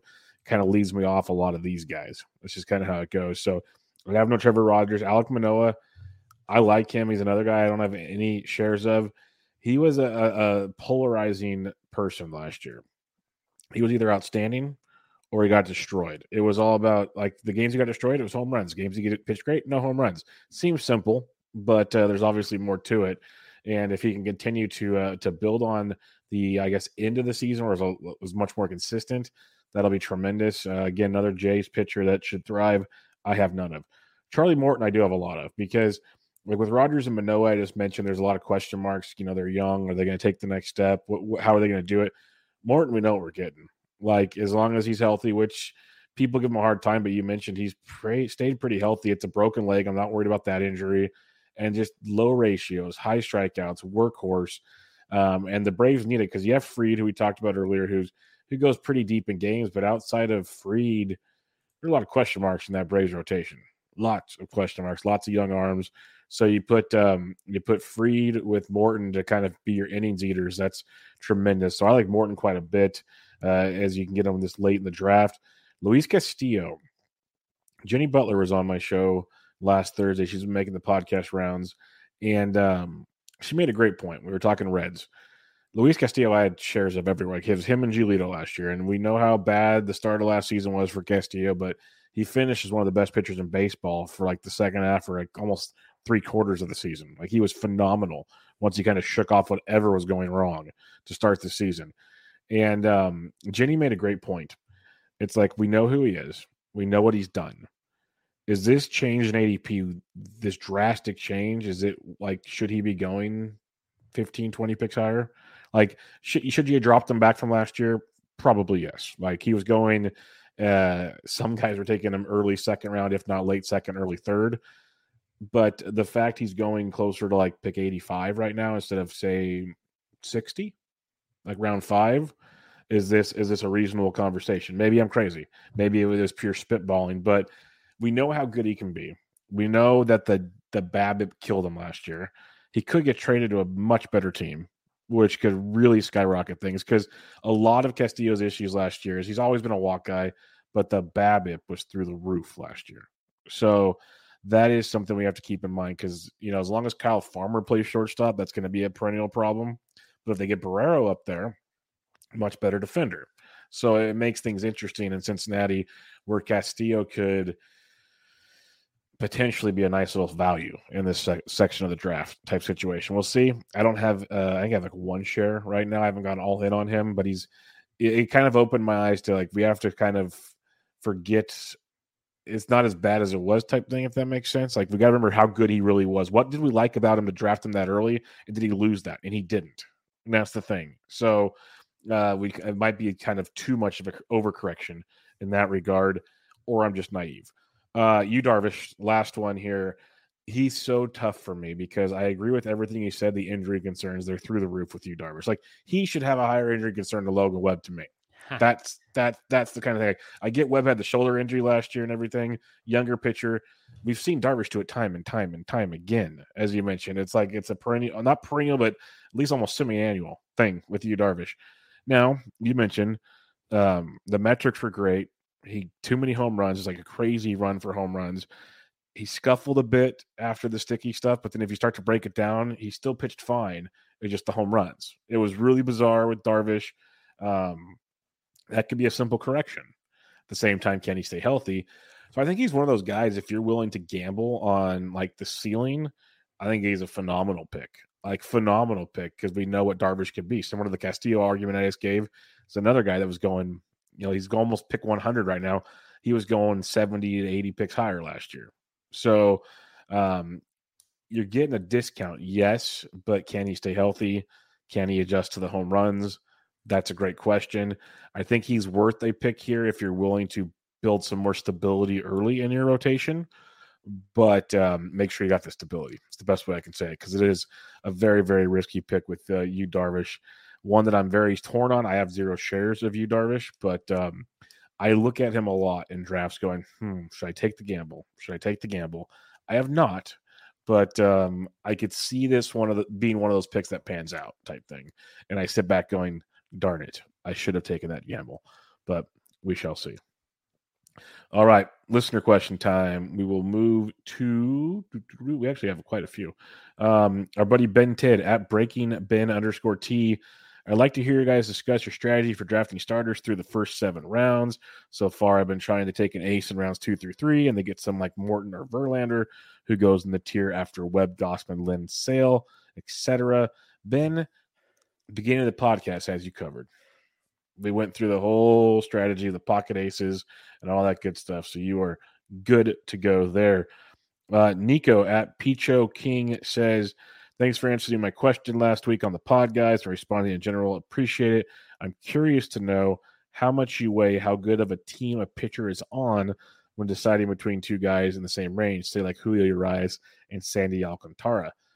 I think it's a definite help if you have a really close thing. We talked about like the central teams. So what's your thoughts on that? Yeah, I mean, I think like a tiebreaker is a good way to think about it. Wins are a category, and the better a team is, the more chance they're going to get to go after wins. So, I mean, I think I'd even slightly elevate it a little bit more than a tiebreaker. I wouldn't draft Julio Urias ahead of Sandy Alcantara. Yeah. But yeah, I mean, I think in certain situations, we talked about Woodruff and Wheeler a little bit there. I'd give a little bit of a bump to Woodruff over Wheeler as a result of that. Mm-hmm. So I think it's just one of those situations. I think one of the things that you just need to be cognizant of is don't have a starting pitching that's like where you're like, I'm getting Sandy Alcantara and Trevor Rogers. And, you look back and every pitcher you get is on every pitcher that throws volume that you get is on a weak offensive team or a team that's not very good. Because I think that's where you get in a little bit of a dilemma because honestly, we could probably look at wins from last year. Like who were the league leaders in wins from last year? We'll take a look at that really quickly. So pitching and wins. The league leaders for pitching wins were Urias, good team, Wainwright, pretty good team, but also goes really deep into games. Bueller, good team. Cole, good team. Scherzer, not very good team. Wheeler, mediocre team. Gaussman, really good team. Morton, really good team. Fried, really good team. Right? So you just kind of you get this sense that a lot of the guys that are going to lead the league in wins are going to be from kind of the better teams. And so you just got to be cognizant of that. So don't draft all of the guys on really bad teams. Make sure you have some guys that are going to get you wins. So guys that get volume and are on good teams, but it's really hard to find those later on in drafts. So generally that's kind of earlier on. Yeah, definitely. But it is a factor. Like we've mentioned it multiple times on the show, hey, this guy pitches for so-and-so. So it is there. It's not the end all be all, but it does help because you mentioned the wins conversation. Little Book of Calm asks, you have previously mentioned your projection system preferences for hitters, bat X per plate appearance, scale to ATC plate appearances.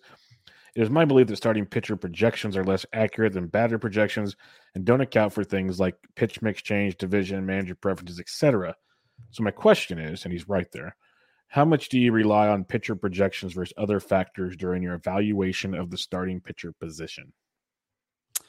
Early on, not that much.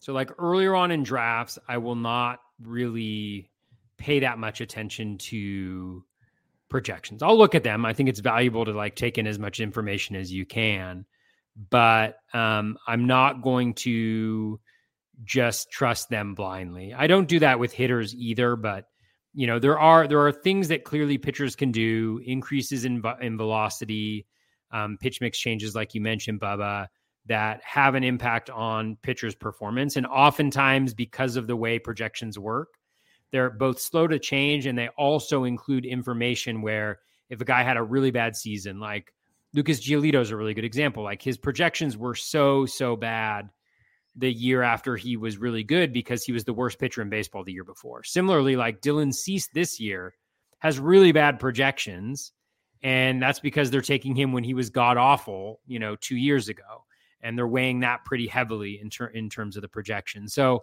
I think you got to be able to notice things like that, and you need to be able to adapt there. But what I will do is look at guys that projections really like and try to figure out why. Sean Manaea is a good example this year. He's player 70 overall in my rankings. And he's, so he's 60 spots ahead of ADP in terms of my rankings. And I want to know what it sees. And what it probably sees is the increased velo, the bad luck on balls in play last year. And so then I want to kind of notice those types of things and be there's got to be a reason why that's happening. Just like with Justin Verlander, it's kind of sending that same signal. So that's kind of how I handle the projections a little bit, but I agree. I don't pay attention to them at all. And I do not plug them as I draft, I do not plug them into a spreadsheet and figure out what my projected ERA and WHIP are, just because it doesn't, that's just not the way you use pitchers during the course of a season. Mm-hmm. Yeah, Jenny mentioned that last episode. She says, yes, do your spreadsheets, monitor your stats, but if you're using projections for ratios, make sure you're doing it the proper way by dividing by innings pitched and all that stuff. You can't just add them together and divide. So keep that in mind. But yeah, pitchers projections, I guess anything. It's I just kind of look at where they think ratios kind of look to be. I'm not using them as the end all be all. I looked at guys for innings pitched. Do they see a bump in usage and whatnot? But pitching's tough. Yes, pitching, obviously hitters' projections are much more fluid, I guess you could say. I don't know if that's the right word, but much more doable, much more explainable. Where pitching, there's so many things that can go wrong. And literally it's, Castillo had or Giolito had that one really bad outing and it blew up his whole season. So the ratios don't even look close type situation. Where a hitter, it's only 2 or 3 hits a month can change so much. So there's just so many different things, and he can project plate appearances for hitters so much easier. So definitely something to consider. Our buddy Yancey Eaton. Are there any top 35 starting pitchers that you just don't see yourself drafting at all this year? Sandy Alcantara feels like that guy for me. I just don't see a path for him returning anything close to positive value at ADP. Well, first, Yancey, we kindly disagree. But anybody in the top, we'll go top 30. That's all we covered tonight. Anybody in the top 30 that you just don't see yourself drafting? Bueller, Urias,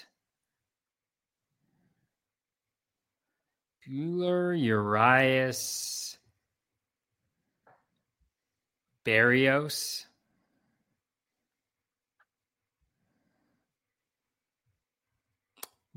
Trevor Rogers, probably Luis Castillo.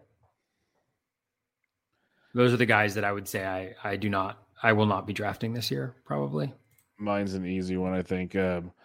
My main one I will not be drafting. Jack Flaherty will probably not be in any of my rosters. Oh, Jack Flaherty's a good one. Add him to my list too. Yeah, that's just one guy I just don't think I'll be going anywhere on.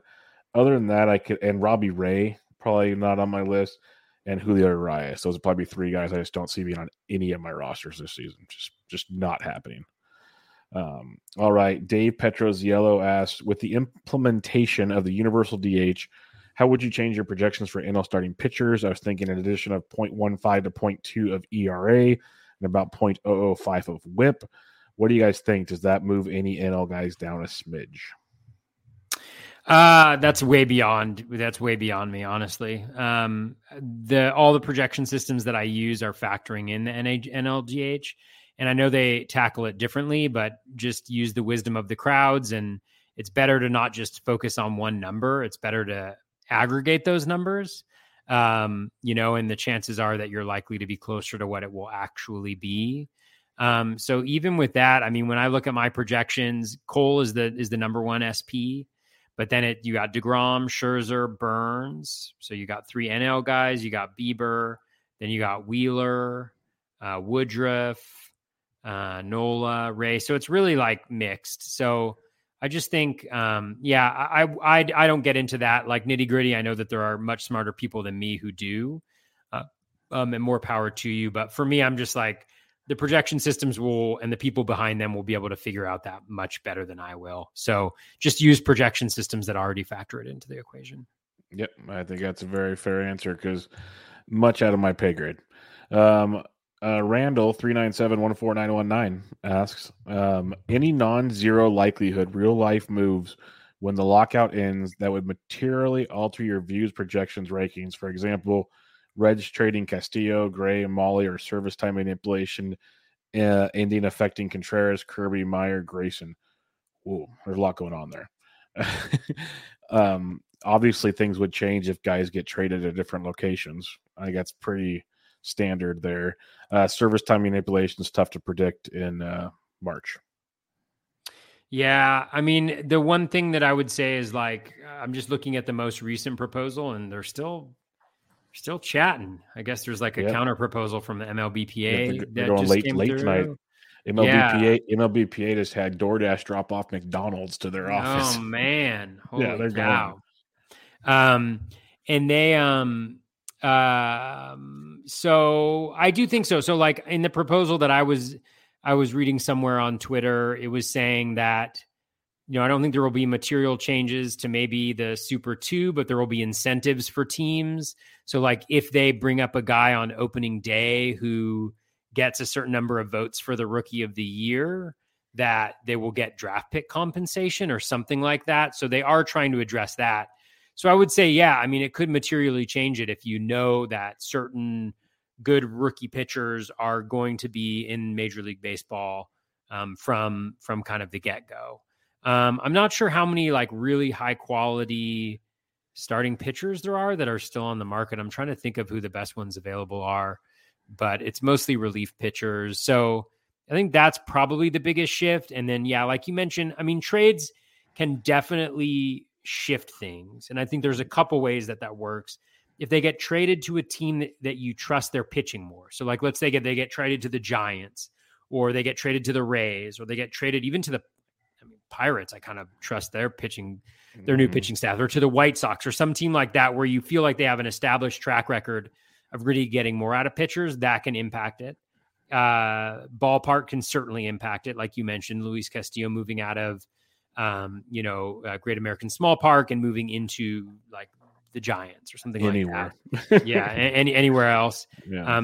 Could be a big impact there as well. So, and then the defense, right? Like any guy that goes to the Cardinals, you automatically are like, man, they're really good defensively and they play in a really strong pitcher's park. So I think there's a couple layers to that. There's the service manipulation piece. There's the teams that are maybe more sophisticated at pitching. And then there's the kind of pitching environment or ballpark that they're in.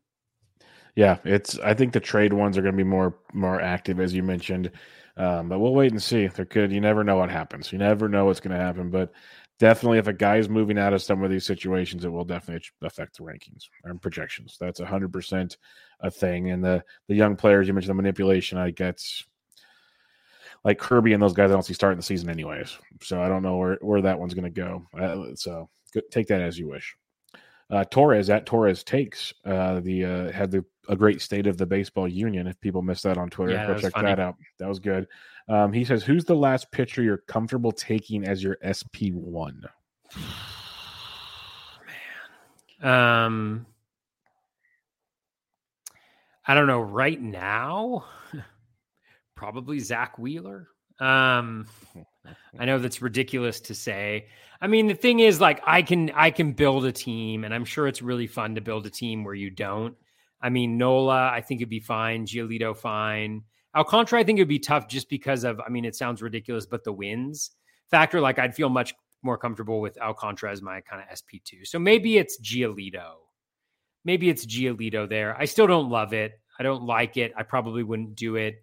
It would make me really, really uncomfortable. But sometimes it's good to step outside your comfort zone, and really challenge yourself. So I might do it there, but that's really it. And I know it sounds absolutely ridiculous, but this is just like how I feel comfortable drafting and what feels good. Yeah. So, that's what I'm going with. I did have one draft where I drafted Tatis Jr. And I think I went Tatis Jr. I think Alcantara, or no, maybe it was Nola. And I think I got like Liam Hendricks or Josh Hader or something like that. So, yeah. Yeah, it's for me, I think it's Aaron Nola. That'd be my last guy I'm good with as an SP1. Given I think I've started with Fried as an SP1 or maybe Chris Sale as one. That's dicey. You better be aggressive with your next couple SPs to get like load up on that mid tier. But I know I've started with Aaron Nola in a couple. So that's one. That's where I think I kind of draw my line where that's where I want to be. But again, I've been much more flexible this year than years past where I was like hard set on getting aces, doing this, where I'm like, I really like this mid-range. There's still a bunch of guys we'll talk about next week that I don't mind. And it's just like you've talked about, the reason pocket aces work so well is the consistency of the guys up top compared to the guys in the middle. There's a reason they're up top compared to the middle. And that's a big factor for your team. So you're playing for the little more fire down below, but still doable as I look at it. Phony Front Office 99 asks, what are a few guys in the 20 to 35 range that are your best bets to potentially end this year as a top 15 starting pitcher? I think we kind of covered the guys that we like. So what did he say? 20 to 35? Yeah, Max Fried's just inside that number. I'm bummed. Oh, I'd say Cease, Verlander. Yep. Top 15? Yeah, top 15. Cease, Verlander, Morton. Those would be kind of my bets, I guess. Yeah, I'm kind of with you on that one. That seems fair because, like, you could see potentially like a Manoah or a Rogers. I just don't know if they throw enough innings to get there. Like, I'm still kind of concerned about that with those two arms. So we will take a wait and see approach on that one. And with that note, we're done. Part 1 in the books, Toby. Final thoughts. We went through 30 starting pitchers. Oh, are we not doing that at one question? Oh, I thought you were going to answer that on Twitter. I can ask no. Okay. Yeah. No, I think it's better to handle like on a podcast where you can talk about it. Okay. Richard Sands asks, what do you think of what Gray Albright said about pocket aces on the Roto Surgeon podcast? He called them high aces, to be fair. And then I think there's another tweet about I didn't save that one. So he says, paraphrasing, can you believe people take high aces? There it is. Pitchers have so much variation, but then you take 2 pitchers early. Don't people ever learn? Look at how poorly all these top pitchers did last year. Went on for a few minutes. Listen, I'm not sure what the issue is with with Razzball and the pocket aces. It seems to really have become a really big thing to talk about. The reason why I wanted to highlight it is just look, people should build their teams how they want to build their teams. You can build winning teams any way that you want to, right? The only issue I have with it is just saying that it's an approach that doesn't work or that doesn't make sense. Because I think what I want to see is research to support it, right? So when we talk about the aces, there's always so much volatility within the aces. There's actually been research that's been done in the process by Jeff Zimmerman and Tanner Bell that shows that aces that have previously achieved at a high level are actually more reliable to achieve at a higher level than hitters are. You also think just fundamentally about the way that the game is structured with 14 hitters and 9 pitchers and only a certain percentage of those pitchers pitching volume, right? If you look at the research that Baseball HQ has done, last year they took a look at the winners of the main event, and 50% of the winners of the main event took a starting pitcher in the first round. Given what we know about starting pitchers and how many win in the first round, those teams overperformed. Teams that took pocket aces last year in the main event won 21% of the leagues. And there's less than 7, in a 15-team league, each team has a less than 7% chance of winning if all things are equal. So unless more than three players in every round were taking pocket aces, people who did pocket aces were also overperforming. And there's reasons why, because when you're an ace level pitcher, even when you underperform, you're still generally not hurting your team. But that being said, don't draft aces if you don't want to draft aces. I think that's perfectly fine. But what I would do, the one thing that I have a challenge with is when folks say that it's easy to draft a pitcher going later, or they say that there's no busts in the hitters. What I would ask everybody to do, analysts, we put out our rankings, we do all those things. Just go back to the previous year and look at the rankings that people had for pitchers and for hitters and see how they did, right? We all can go back and look at that. And so that's for all of us, right? And what we're going to learn pretty quickly, what I learn every single year when I draft, is I'm really bad at predicting the future and predicting what's going to happen with starting pitchers, with hitters. I'm bad at pretty much all of it. But I think the thing that is important about pocket aces is the way that you build from there and the roster construction that you have when you do that. Right? Just drafting the first two slots and giving up doesn't make sense. So I just say, let's all have some accountability. Let's all share research and say why things work or why they don't, because there's reasons and justifications for each. But I would just say, with every person who says it's easy to do this, or there's so many busts in that, there's so few busts in that, just go back and look at previous seasons' rankings and see how it worked out in the full season. Because what I'll tell you is, we're all really bad at it. Well said, Toby. Much more humane than I would have said. So much better. The greatest fantasy baseball season we've ever seen just had pocket aces. So take that with consideration when people are clowning things that don't work very well. And there's more to go look at the rankings, as Toby mentioned. That's all I'm going to say. Toby's a nice guy, but it's true. Build the team, have fun, do it your way. That's we talked about this show as Toby does his pocket aces. I said I can pretty much tell you in a roundabout way what he's trying to do rounds 5 through 6 or up to rounds 5 through 6. I kind of know what his direction is for the most part. But then he differentiates. That's where he does his thing. But it's not that he can't do it a different way. It's just what makes him feel comfortable, and he's very good at it. Last year I was more pocket aces. This year, like I said, I'm kind of more flexible, kind of more get my Aaron Nola and go from there type situation. We'll see. you got to adjust with the draft. Like I've mentioned it a few times, doing that OC the other night with that room of just insanely good players. That was a lot of picks that I don't take, or a lot of jumping of picks. Like it was a whole different ball game. So you have to be able to adapt. You have to be able to draft your way, and you have to throw rankings out the window. Is the way I look at it. You got to just kind of know your thing, know your player pool, and go from there. And the one thing I'll add, Bubba, too, is I love Raswell. Like, I'm a subscriber to the weekly projections. Oh, you're one of the biggest people that got me turned on to it. Yeah. They're like, it's great. It's fantastic. And so Rudy does a great job. Yeah. It's just like, let's all do our own thing. And, if you have a reason to criticize something or you don't like doing it, like, that's fine. But just like, just like share the research, Yep. I'm with you. And on that note, we will head on out of here.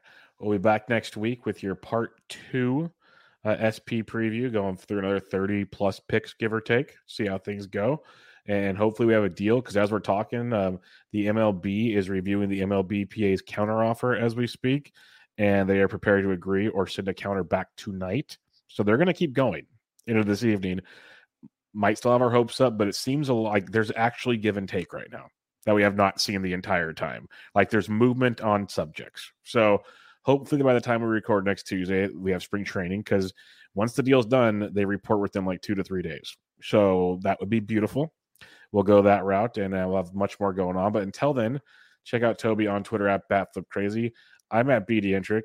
If you guys want to watch the Barf draft, it's Saturday at the Rec Room in San Francisco. If you're around, you're welcome to join us. If not, there will be links from all of us probably on Twitter to follow the draft, because it's on NFPC.